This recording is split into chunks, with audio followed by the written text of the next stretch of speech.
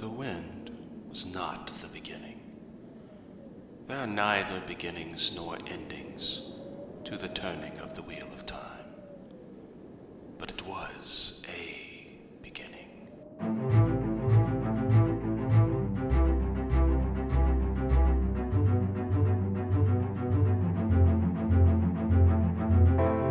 Hello and welcome to The Wind Was a Beginning, where we talk about Robert Jordan's The Wheel of Time.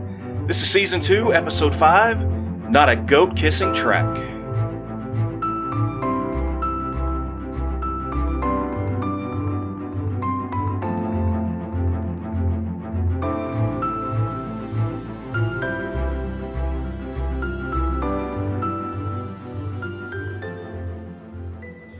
Hello everyone, this is The Wind Was a Beginning, and we are here once again to talk about The Wheel of Time.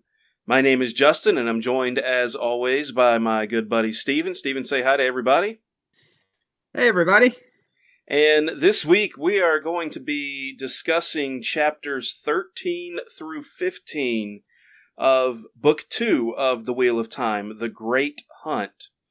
So if you haven't read those yet, we would encourage you to take a few minutes. These are actually really short chapters, so it won't take you very long to read. So take a few minutes, go and read those chapters, and then come back and join in on the fun as we discuss those three chapters. So, Steven, you doing all right tonight, buddy? Hey, I'm doing great.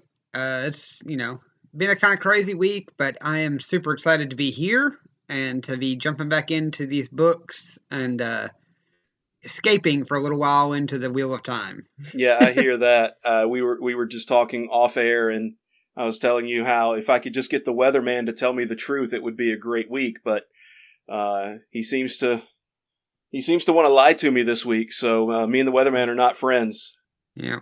But other than that, Yeah. everything is going good. It's busy, but it's a good kind of busy. So I love what I do. I'm doing what I love. So and That's I the get best kind of busy. Yeah, I get the added bonus of talking about these books that I don't know if I love them as much as you do, but I You enjoy haven't them. finished them yet. I love these books. I really do, and I'm excited to keep pressing forward and diving into just the lore and all of the things that are happening, and just I want to see what comes next. So why don't we just dive right into it for this week? I'm ready when you are. All right, so we are beginning in Chapter 13, From Stone to Stone. Rand, Huron, and Loyal wake up alone in a strange place next to a tall stone with strange markings. Though Loyal thinks he knows what has happened, he doesn't fully understand the small bit of information he had once read about these stones. Rand, meanwhile, is thrust into a leadership role as Huron trusts in Lord Rand to get them back to their own world. Strangely, though, Huron can faintly pick up on the trail of the Dark Friends even in this place.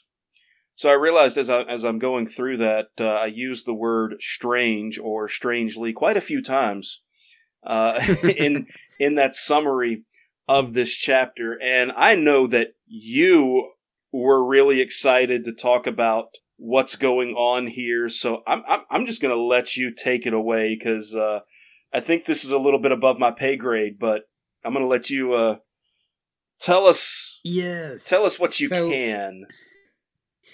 Let me ask you real quick, because I think you have a copy of the book there in front of you, don't you? I do. Okay. Do me a favor. Will you read the line that Loyal reads or remembers from the book he read? It should be in the first couple of pages of this chapter. Okay. I'm assuming, let's see. Yeah. From stone to stone run the lines of if between the worlds that might be. And I'm with Rand in his very next question. What does that mean, Loyal? It doesn't make any sense.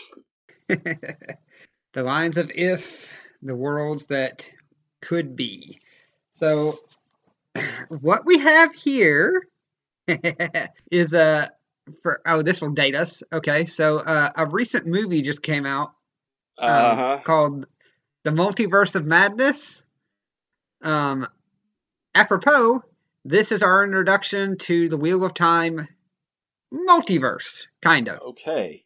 So, what these stones do, the line run between ifs and the worlds that could be, it's basically every time a decision is made, a world is spun out by the pattern that could possibly become the true world.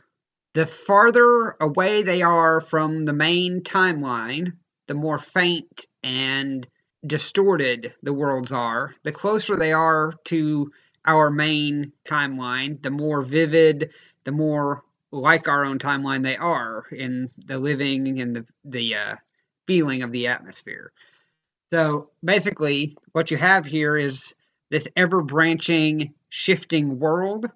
Uh, and Rand and fellows have basically been shunted from our prime reality into a possible reality. So it's really neat because it's basically these stones that we don't have a tremendous amount of info on here, but they predate at least our modern age and possibly the Age of Legends. Yeah, that was something that I found kind of curious, is that it's mentioned that they could be something from even before the Age of Legends. So we're talking, who knows how old they could be. Yeah. And and there's also the possibility that they're like a part of the world. Like, so they possibly predate the Age of Legends. They could possibly be something that's always been here. Hmm. We're not really given that, for all we know, these were when the world was first spun out in the pattern, these could have been part of it. We don't have any evidence to say one way or the other. So not made by beings in the world, but made at the dawn of creation, or just in existence at the dawn of creation. Yeah, it's a legitimate theory. I don't know that I necessarily believe that, because there's basically there are symbols and writings and things like that on the columns, but none of it is necessarily stuff that they understand. So maybe it's some kind of like proto language. Yeah, so but it's interesting. It's the aliens. Yeah, it's the aliens. We'll just that's all we need to know. Just like they helped the Egyptians build the pyramids and the Celts build Stonehenge. The aliens put these stones there. Got it. Good to go. Yeah, and you bring up aliens jokingly, but we can't completely rule out extraterrestrial life in this universe. This is a universe that is based off of our reality, and we even have the story of Lynn, who flew to the moon. So we know at some point in the history of this world, space travel has been a thing. Okay, yeah, that's true. And we don't know, we don't know what they got up to during the Age of Legends or in other possible ages. So, I mean, who knows? There could be all kinds of things going on extra outside of the scope of this land. Yeah. I get the basic idea of a multiverse, the simple parts of it, but it just so much of that just goes over my head. I guess that's where I just never spent a whole lot of time with that kind of thing. So I'm glad that you understand it. So think about it this way. So every time a person chooses to go left or right, depending on what one world is made where they chose to go right, another world comes into existence where they chose to go left. Now, the validity and strength of the world that is created would be solely dependent on how closely it ties into the main timeline. So worlds that basically where somebody just chose to go left instead of right, but the main events of that world happen the same still, they're going to be stronger and more closely tied to the main timeline. Whereas worlds where, say, Tam decided not to pick Rand up out of the snow as a baby and Rand died of hypothermia when he was an infant. Those worlds are going to be drastically different and are not going to be nearly as strong or as vivid. They're going to be more distant, more broken, almost like Figment's smoke in a mirror kind of worlds. So the farther you get away from the main timeline, the weaker these worlds and the more insubstantial these worlds become. So is that part of the reason why this world doesn't seem to be in as clear a focus? Correct. Okay. Which I have thoughts about, things that haven't been revealed yet that I know of, that what's going on here, but just the theory of it is a little, like I said, it's a little bit above my pay grade. I did find it interesting that Huron can still pick up on the trail of the Dark Friends, even though it's faint. It's faint, but he can still pick up it. I mean, there's more that's said about that a little bit later, but he's still seemingly able to track them through, and even thinks that they've been here too. I don't know if I agree with them on that. I think there's something else at play, but they're still able to follow where they've been. Yeah, it's interesting how that works, and I have a theory as to why it does. But I think we'll touch on that a little later in the episode when we get to something else. Okay. But I do have a theory as to why he's able to smell them. Okay. All right. But I don't want to go into it quite yet due to spoilers. Well, let's talk about the big steps that Rand takes then. Yeah. So he finally, even if it is reluctantly, is kind of stepping into this role that people, Moraine specifically has been trying to push him into, I think. But now he reluctantly steps into it just because he feels like he has to. Yeah, he feels responsible. Like he thinks, and maybe rightly so, that he brought them here through the power in some way, and he feels the responsibility to make it right. Yeah. And what I think about that, and the thought that came to my mind when kind of going over that with in my head was that sometimes those are the best leaders. It's the ones who don't. It's the ones who don't seek leadership, who aren't like going after it. They're not trying to become leaders, but when they know that that's what's needed, they accept it. And I think those really do. Agree with you. Even in our own age, those make the best leaders, because it's not. It's not about power. It's not about the prestige. It's just about doing what needs to be done when it needs to be done. And, I think that's something that I guess we could really learn from, that's the best way to go about it. But, I applaud Rand for stepping up and taking the role that needed to be done. Even to the point of trying to do something he doesn't really want to do. Yeah, I think it's admirable of him here. He purposefully tries to channel. Yeah, for the first time, at least. Right. Well, yeah, pretty much for the first time. The other, he purposefully tries to grab hold of something before when he's in the village with that whole vision thing, but he doesn't really. It's more of a last-ditch instinct grabbing at life as opposed to actually consciously thinking of what he's doing. Right, and I didn't get the impression from that previous situation in the village that he was, entirely conscious of what exactly he was doing. But here he knows that I'm trying to channel the one power. Yep. But it's a struggle for him. Yeah. And I'm curious about that. I'm trying to understand why. Well, I would say, obviously, and it's been mentioned many times before, he doesn't have anybody to train him like the women do, because the women can't teach men how to handle Sidene any more than a man could teach a woman how to handle Sidar. So I think that's a factor too. Something that came to my mind though, and I know you had some thoughts on it too.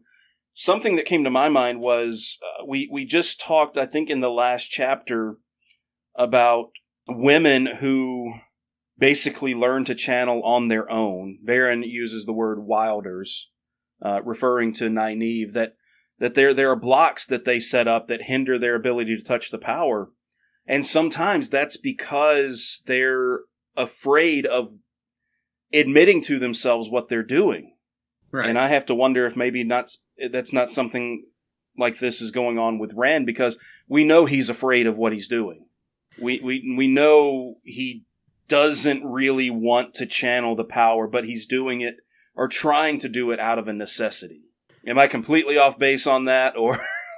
No, I think you're onto it. I don't think it. So okay, I think that you are correct that it is very similar in a lot of ways to what happens with Wilders. But I don't think in this instance that what's happened here is that his subconscious has set up a block.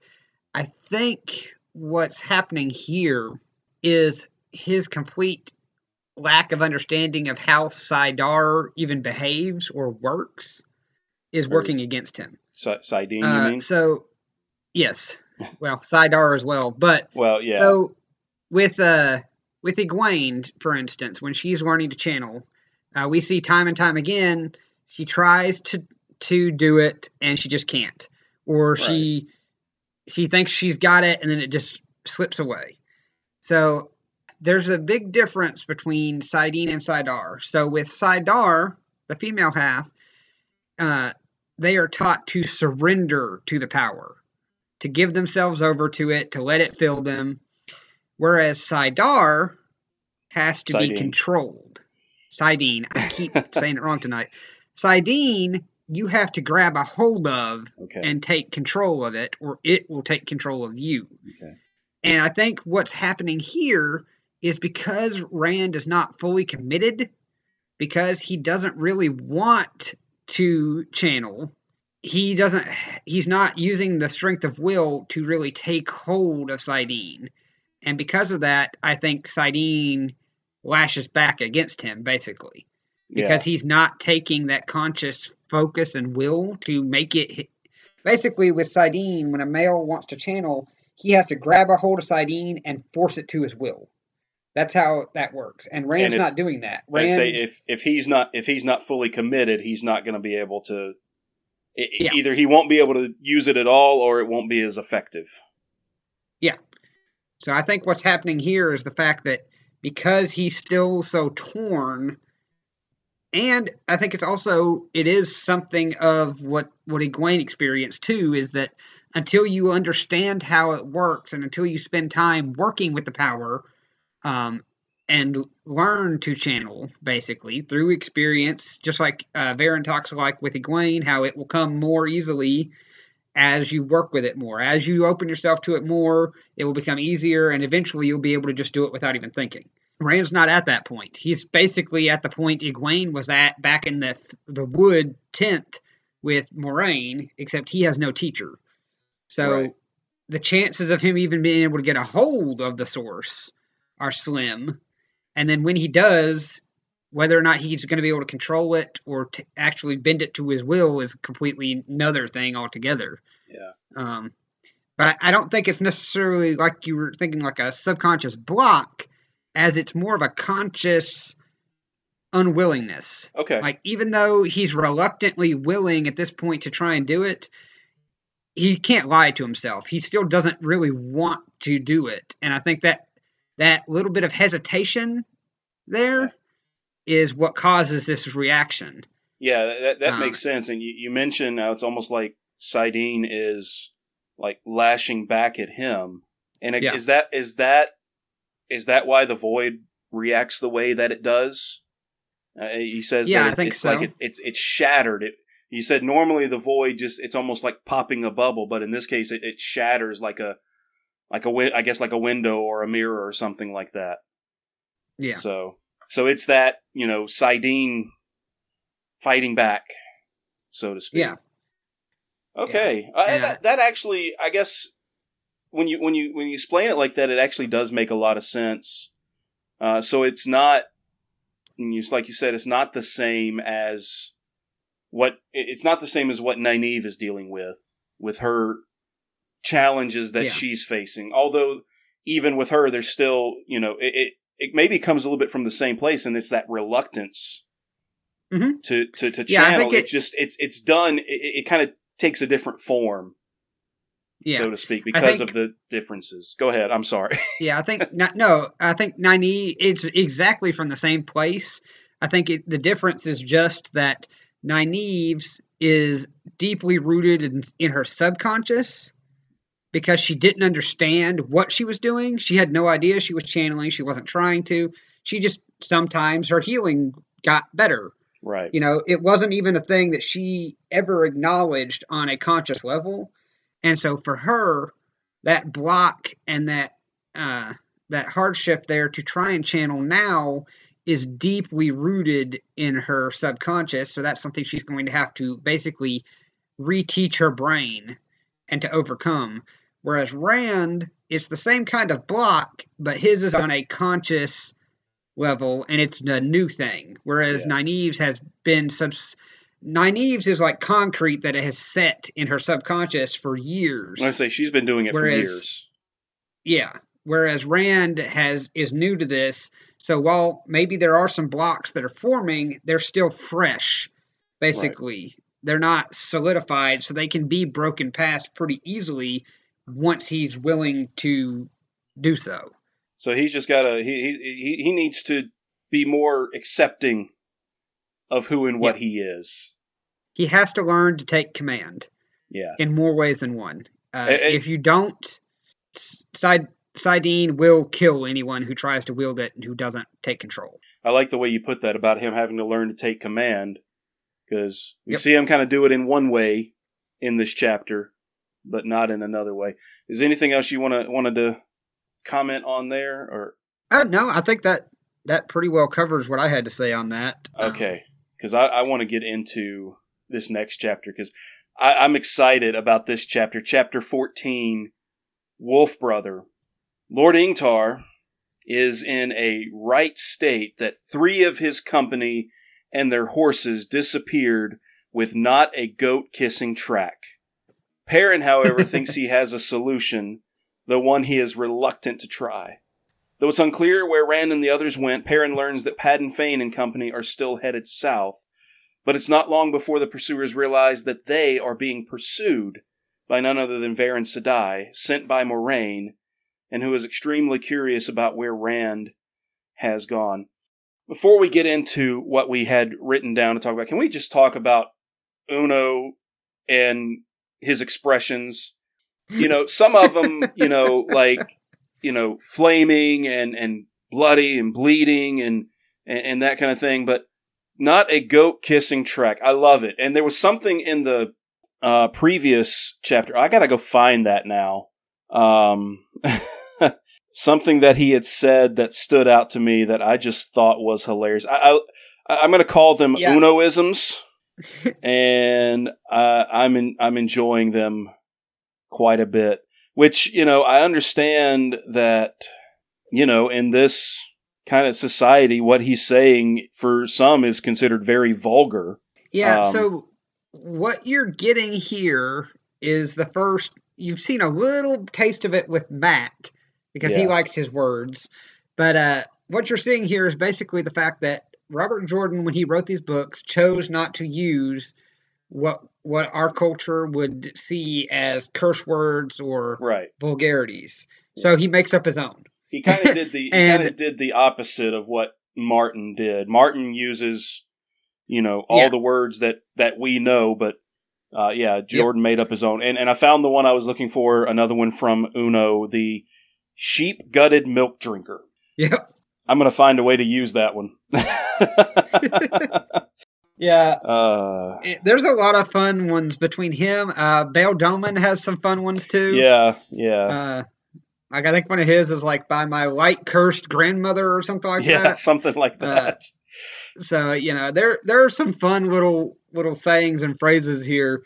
But yeah, I think a lot of them, especially with Uno, are meant to be like I think you're supposed to see Uno as somebody who like basically he cusses like a sailor. Yeah. Like, he is the grumpy old war veteran with the dirty mouth and not good in polite company with women, that kind of thing. He's the uh, grizzled old veteran, uh, which is fun, and I say it makes him kind of endearing because he stands out. I'm enjoying Uno so far. Yeah. And I know he's got other roles to play, perhaps later on. So I hope that's not a spoiler. No, I Well, like I like all the this, Shannarans, yeah, honestly. this chapter focuses on Perrin, and he's kind of going through a similar thing as Rand was in the previous chapter. He's having to come to terms with who and what he is out of necessity. Yeah. Because with Huron gone, they have no way to sense the trail of the Dark Friends, but Perrin knows that he can do it. Or he believes that he can. He's pretty sure that he can. He just has to accept what he can do. And he does that. He reaches out to the wolves, and they respond. Yeah. It's interesting too because he's never really done this. He kind of, he had the connection with the wolves and Elias, but that was something that where he was actively with the wolves. They were near. He reached out some. It was when he was captive with the White Cloaks, the wolves reached out to him. But this is really the first time that he has taken the initiative to try and find and connect with the wolves on his own. And it's interesting to me. He manages to do it, yet it's a completely different pack than the one he knew. Sure. Yet they know about him. Yeah, we actually get some of the names.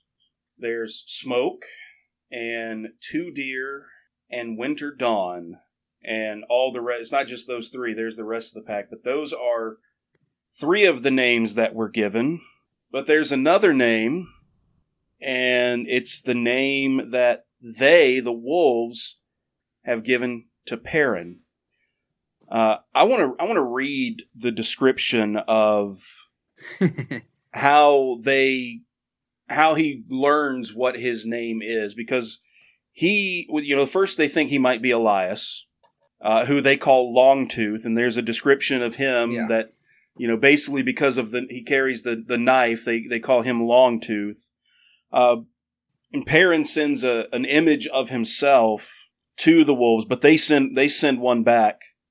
And it's described in this way. It says, "It was not the image he had made, a young man with heavy shoulders and shaggy brown curls, a young man with an axe at his belt who others thought moved and thought slowly. That man was there somewhere in the mind picture that came from the wolves, but stronger by far was a massive, wild bull with curved horns of shining metal, running through the night with the speed and exuberance of youth, curly-haired coat gleaming in the moonlight, flinging himself in among White Cloaks on their horses, with the air crisp and cold and dark and blood so red on the horns." And so Perrin has been given the name Young Bull by the wolves. And he is, I guess he's accepting of it, but he doesn't want to remember how he got the name. We see a couple of times through here. He's telling himself, "I will not kill again." Yeah, so I think this is our first encounter with the fact that Perrin kind of has like PTSD from what happened, not with what happened to him, but what he did when he let himself lose control. And I think that the way the wolves see him here is just another like slap in the face to him, because it's like, that's the thing he doesn't want to think about. The fact that he killed those men in a rage, and their entire like way they see him has been shaped by that. Is because of that. Yeah. I can, I guess I can kind of feel where he's coming from on that. Not that I've ever killed a man, but Just knowing, it's something that you can't just forget about it. If you're a normal person, it's something that will stick with you. The people that he killed, by all rights, I mean, they had it coming. Like, they weren't innocent. Right. He didn't kill, a random woman and her child in their sleep. These were soldiers who were ready to kill him and his wolf friends. And others. Yeah. He did it to protect himself and others. Yeah. But I imagine that doesn't make it any easier. That's part of Perrin's problem is, while everyone else around him can forgive him and move on, he can't, because he has this innate sense of guilt for taking a life, whether it was justified or in self-defense or not. Yeah. Other people, Egwene, Moraine, everybody else, Nynaeve, all the others that know what happened, or I guess it's more specifically just Egwene, are fine with moving past it, but he just can't let it go. They're not the ones who swung the axe. Yeah. And I think that makes a difference. When you're not the one who actually takes the life, it does make a difference. Man, we're getting dark. But I mean, these books do get dark, and we're getting into Perrin's head, and there is trauma there. Yeah. And so we want to, I can, I guess, empathize with him. I don't know exactly what he's feeling, but I think the other part of the equation for Perrin too is that he is the person, we get this from the first time we meet him. He's the person who picks his way gently through a crowd. He thinks about where every step is going to land so he doesn't hurt anyone. Right. He's the gentle giant stereotype. Yeah. And the one time in his life that he loses control, he ends up killing someone.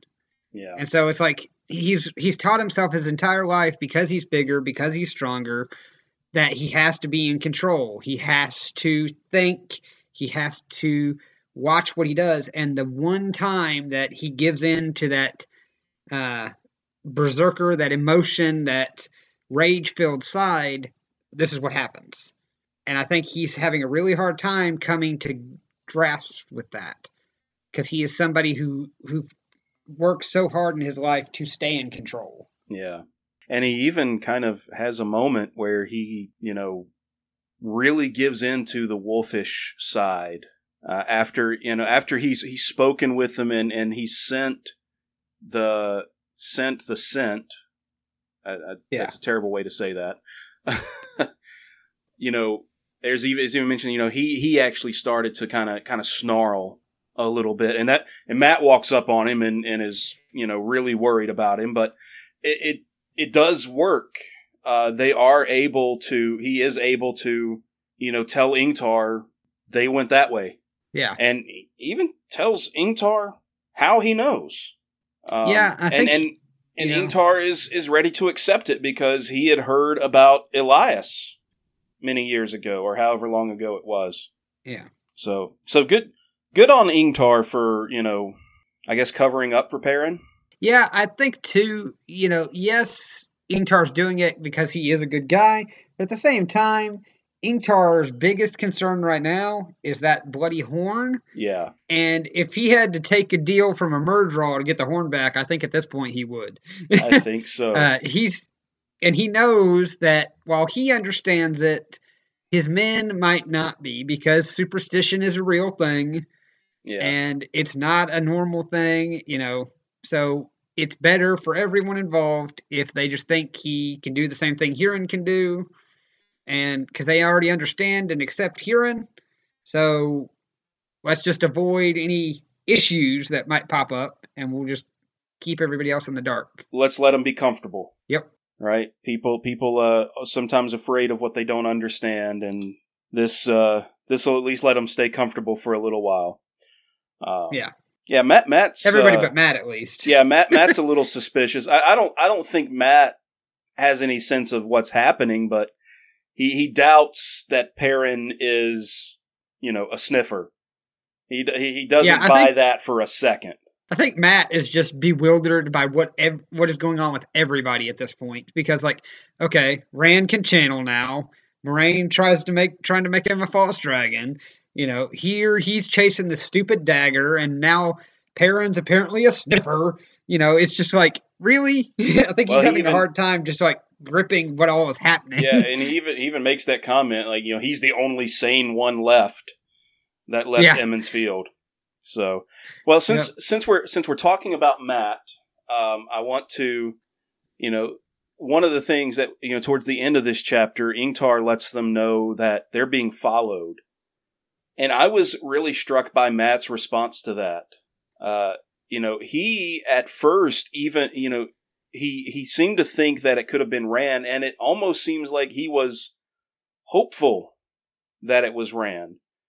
And the reason I think that's significant is because of everything that's been going on between, especially the two of them in the past few chapters, with, Matt being upset and thinking that Rand was trying to play at being a lord and, all of these things. But, I know in the previous chapters he was thankful to know that Rand was there because he was concerned about Matt and wanting to find the dagger. But this is almost like a whole other level of almost like he's excited by the possibility that Rand could be the one following them. I have a theory here as to why that is. So in my mind, I think because this is Rand and them have been gone for over a day now. And Matt said some things. He walked off. He wasn't exactly kind to Rand at the last time they spoke.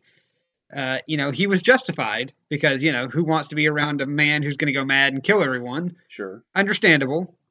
So, but I think what we're seeing here is Matt has had time to think about it. And I think while he doesn't like what Rand is now, he understands that the only reason Rand is here is because Rand was concerned for him. Yeah. And I think he's hoping it's Rand because I think he wants to make... I think there's a part of him that feels guilty for how they left things. So kind of that whole thing of I don't want my last words to him to be in anger. Yeah, I found the quote when Ingtar says that someone was following him. He says that Matt turned his horse eagerly. Maybe it's Rand. I knew he wouldn't run out on me. So that was to me a touching moment, and I like where your head's at on that the wanting to, having time to think about it, wanting to make sure that everything is okay, because who knows what they're getting into. Matt is practically, staring at his own mortality because he knows if he doesn't get this dagger back, it's going to be the end of his life. And then he's got Rand who, oh wow, the things that Rand is dealing with. Unfortunately, it's not Rand. It is, and Perrin sees before anybody does that it's a woman, and not just any woman, but an Aes Sedai, Varen Sedai to be exact. Yep. She knows a lot. She knows about sniffers. Yep. we learned that, and Ingtar is shocked by that, and we find out it was Moraine that sent Varen after them, and she rode hard as long as she had to catch up to them. So there's something going on. I don't know. What do you think? What can you say about that? I think I like Varen. I think it's fun for her to show up. Part of me does wonder, though, her showing up here, there was a pretty defined plan for the most part with Moraine and the Armerlin when everybody was getting ready to leave, and it didn't seem like they were planning on anybody going with the boys.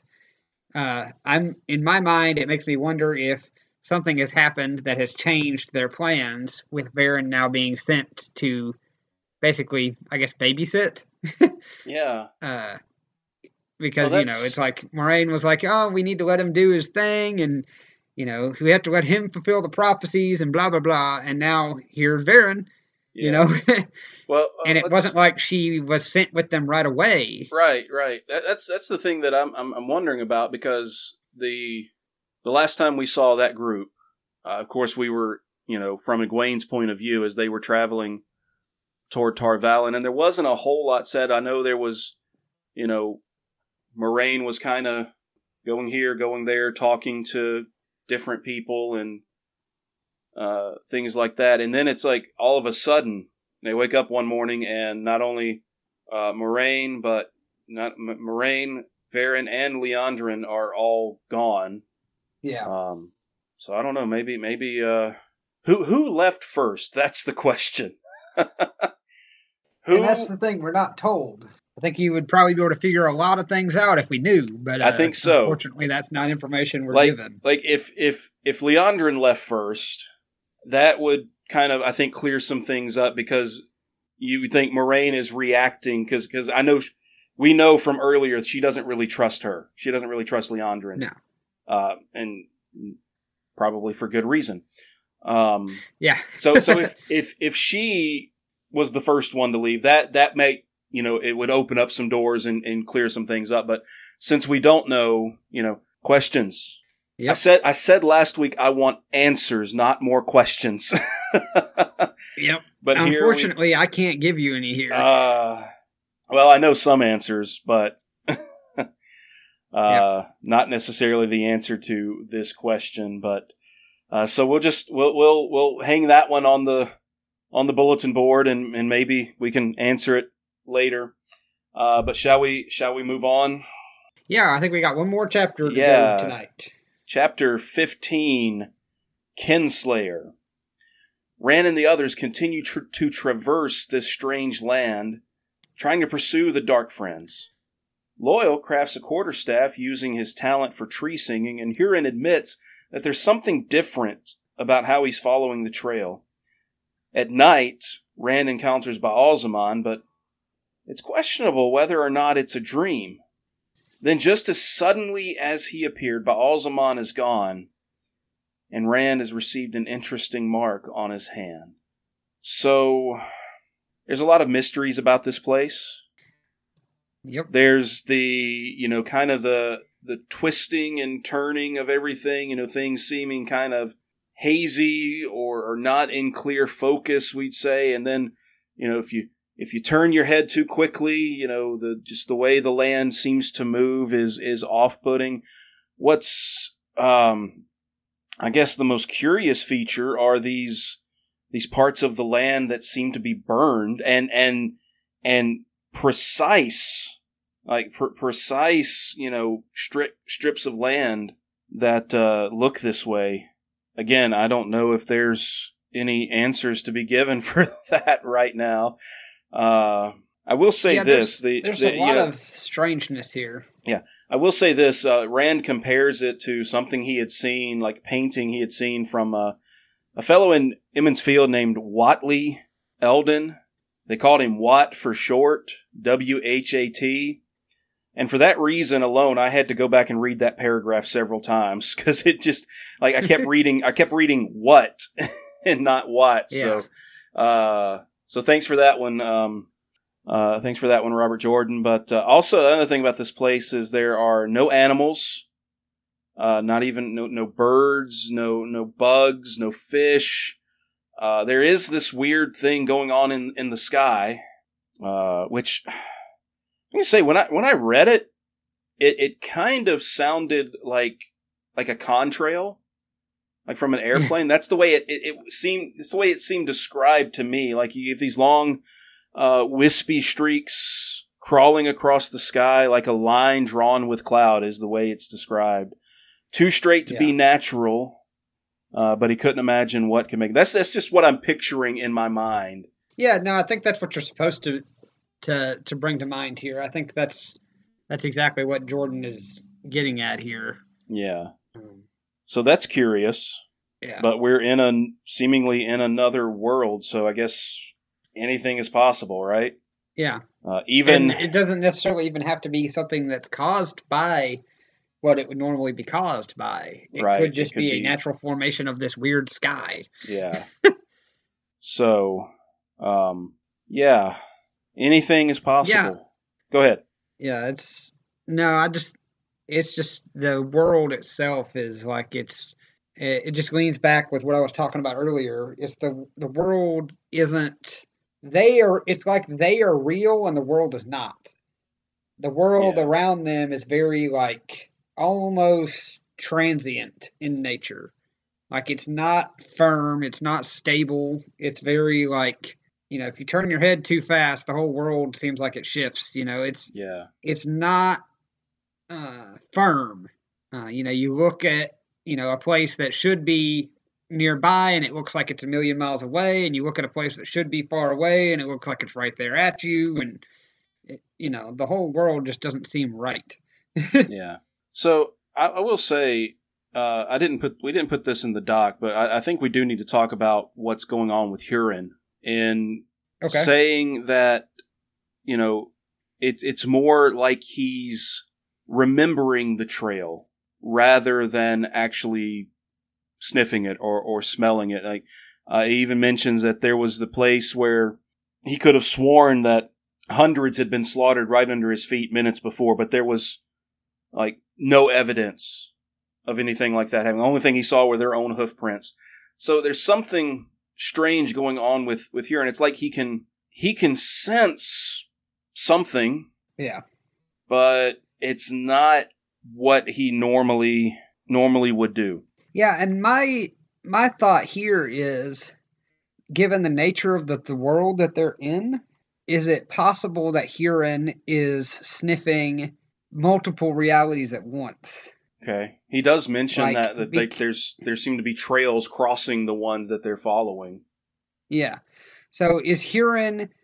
So I think we can firmly say that most likely the trail that he is smelling is the trail in the real world. Right. It's there's no evidence to show that the Dark Friends are actually here with them.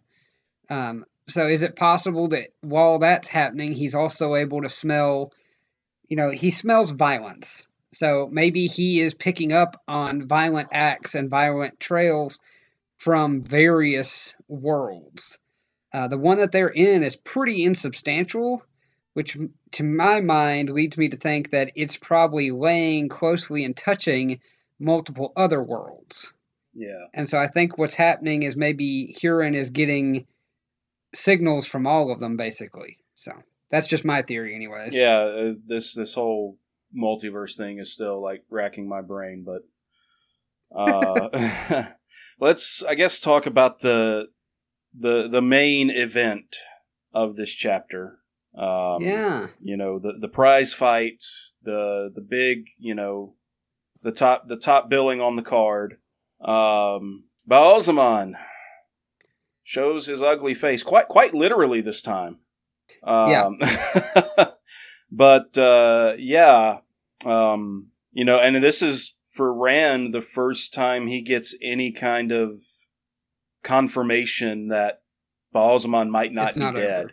He has been, constantly, anytime somebody mentions the Dark One, anytime somebody brings that up, for ever since, the battle at the end of the first book, he has been, and I know it's not that long ago, but he's telling everybody, no, Baalzamon is dead, even going as far as one point as having the guts to use the name Shaitan. Yeah. And now he might be having to come face to face with reality that Baalzamon's not really gone.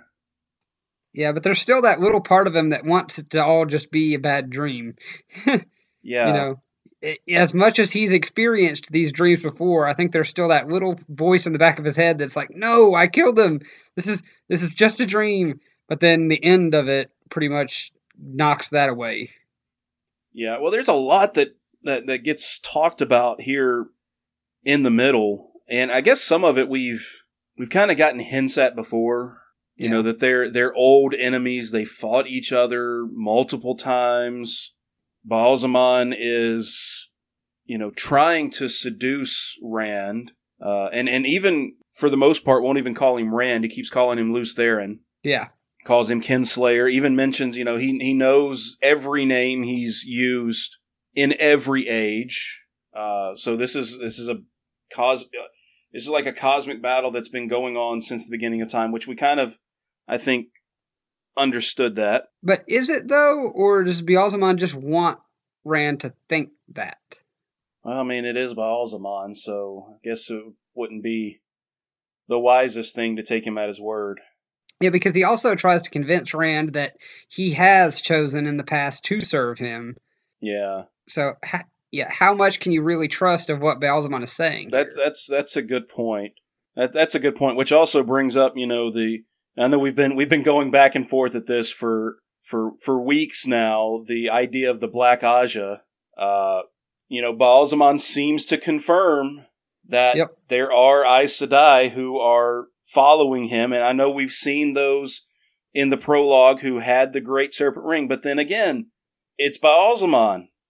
So how do you know whether or not he's telling the truth?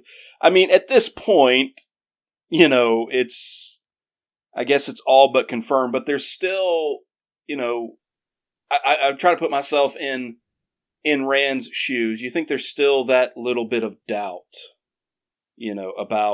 about that? Because he, just the idea, first of all, Aes Sedai are scary enough. Add to the fact that he thinks they're trying to use him to be a false dragon, and then you want to throw into that mix that there are some who are dark friends.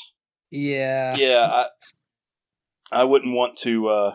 I wouldn't want to believe that either. No, and I can't rightly blame him. I mean, it's a lot to try and take in, and it's, Moraine has told him over and over again that if he believes anything the Dark One says, then he really is a fool.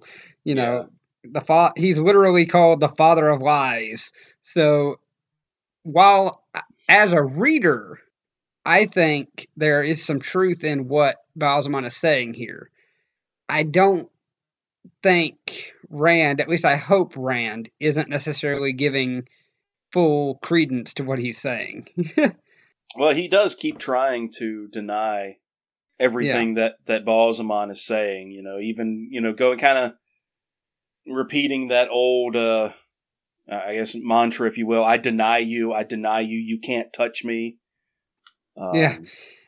And Ba'alzamon's like, oh, really now? Yeah, Rand doesn't escape this encounter entirely unscathed. No. You wanna tell us about that? Because this is actually really cool, in a way. Yeah, I guess Rand acts as though he will strike out at Ba'alzamon again. I don't have the book right here in front of me to look at the exact scene, but it is, he's denying him, and then it's kind of crazy. It's just like Rand has the sword. Ba'alzamon is basically going to prove to Rand at this point, hey, this is not something that I'm not joking around. This is real. And so the sword that Rand is holding, it becomes basically like it's on fire in his hand.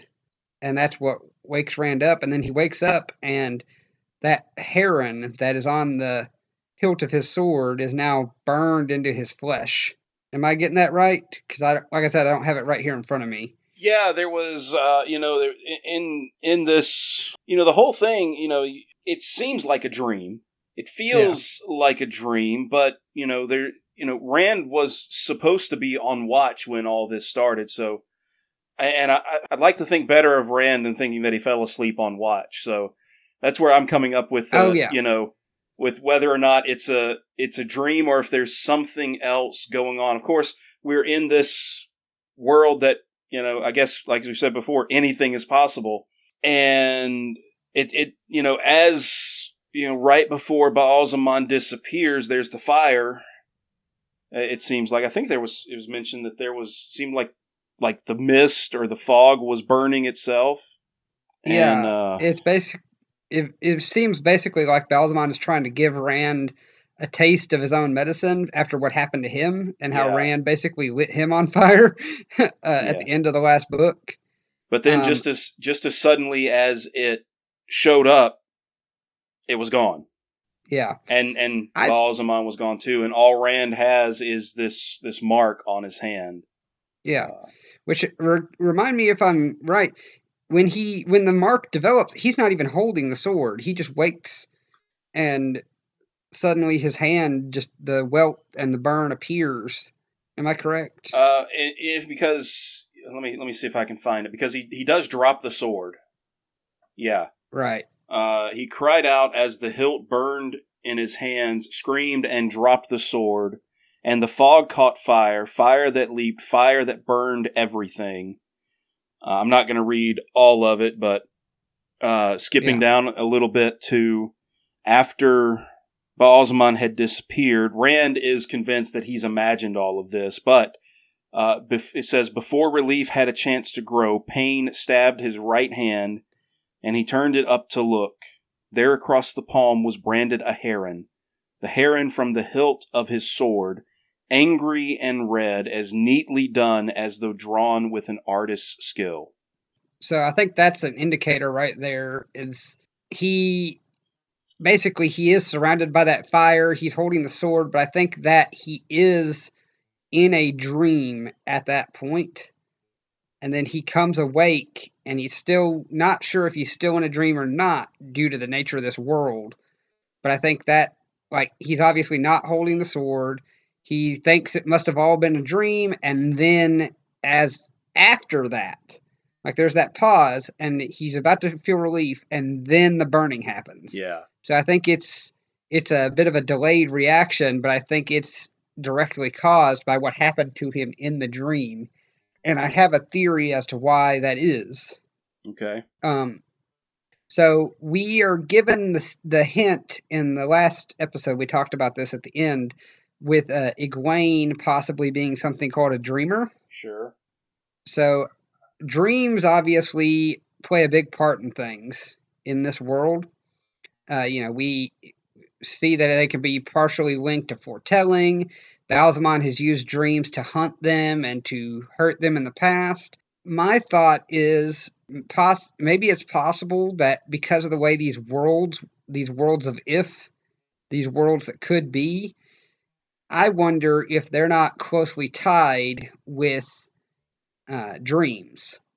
Like in the nature of how dreams are possibilities. Okay. Dreams are our minds spinning out realities.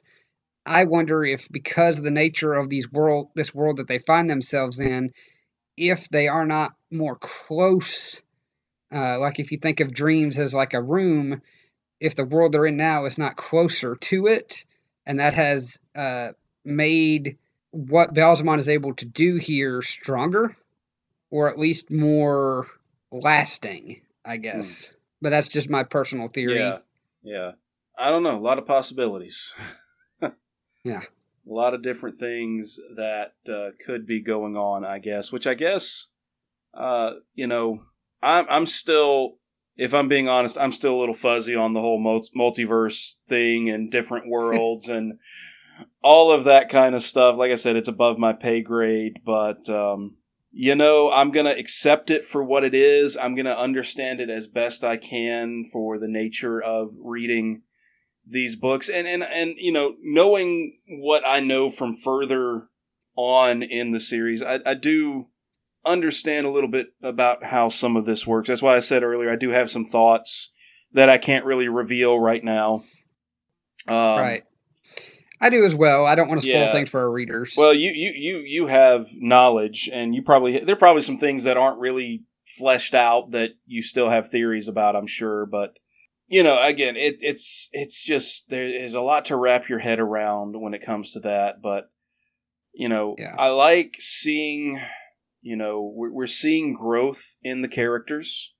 Rand is stepping up. Perrin is stepping up. Matt is becoming more like Matt, a little bit. So, he's not he's not being moody and broody like he was for the first few days. Really, I think we're seeing Matt's character is a bit on the stunted side, and we're slowly getting more of him because honestly, the Matt we got in most of book one is the Matt that is, under the influence of the dagger. Sure. So while we were getting to know Perrin and Rand and Egwene, we didn't really get a chance to get to know Matt outside of his base character in the first book, because what we do learn about him really isn't him. Yeah. And we haven't really spent any time in his head yet either. So. No. And I'm trying to remember, but I don't think we will for quite a while yet. Okay, well.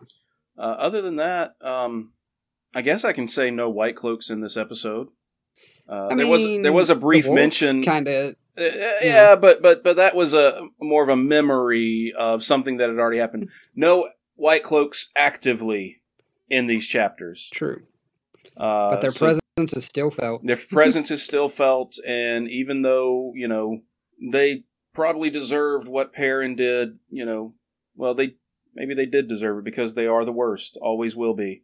One of these days we're going to be reading and I'm going to find out that, the White Cloaks are like integral to saving the world, and all this time I'm going to be saying they're the worst, and oh no, wait, they actually did something good. But for now, White Cloaks are the worst. You got any final thoughts? No Narg. Narg. Yeah, no, there's a lot that happens in these chapters, and there's a lot that even going all the way through doesn't necessarily get resolution here. This is one of the things that we may or may not get more information on, and it's just fun to me to really just puzzle out in my mind exactly what's happening with these worlds and with these stones, and I don't know, I just love it because it makes for a larger world to me. It makes the world grow yet again. There's so much here. It makes it feel like a real lived-in world when there are questions that the world itself causes you to think about. Yeah. It's not even part of the narrative. It's just the world itself has caused you to question the world. And so I think Robert Jordan does a really good job here of doing that, because it's not an easy thing for a writer to do. Yeah. Definitely some good world building going on. But I'm gonna let you do most of the grunt work on all of that multiple world things. Anyway, why don't you take us on home? All right, guys. Well, I want to thank everybody for joining us tonight. Justin, thank you for joining me. Always. Listeners, I am happy to have had y'all along for this ride tonight. Again, we will have a new episode every Tuesday.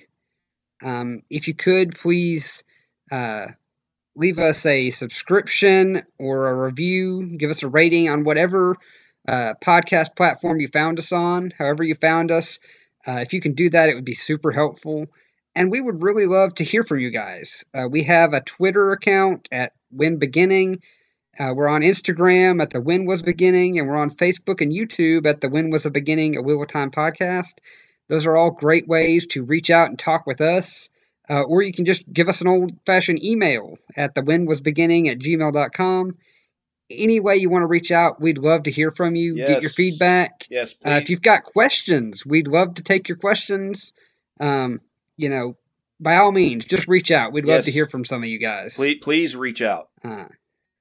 Yep.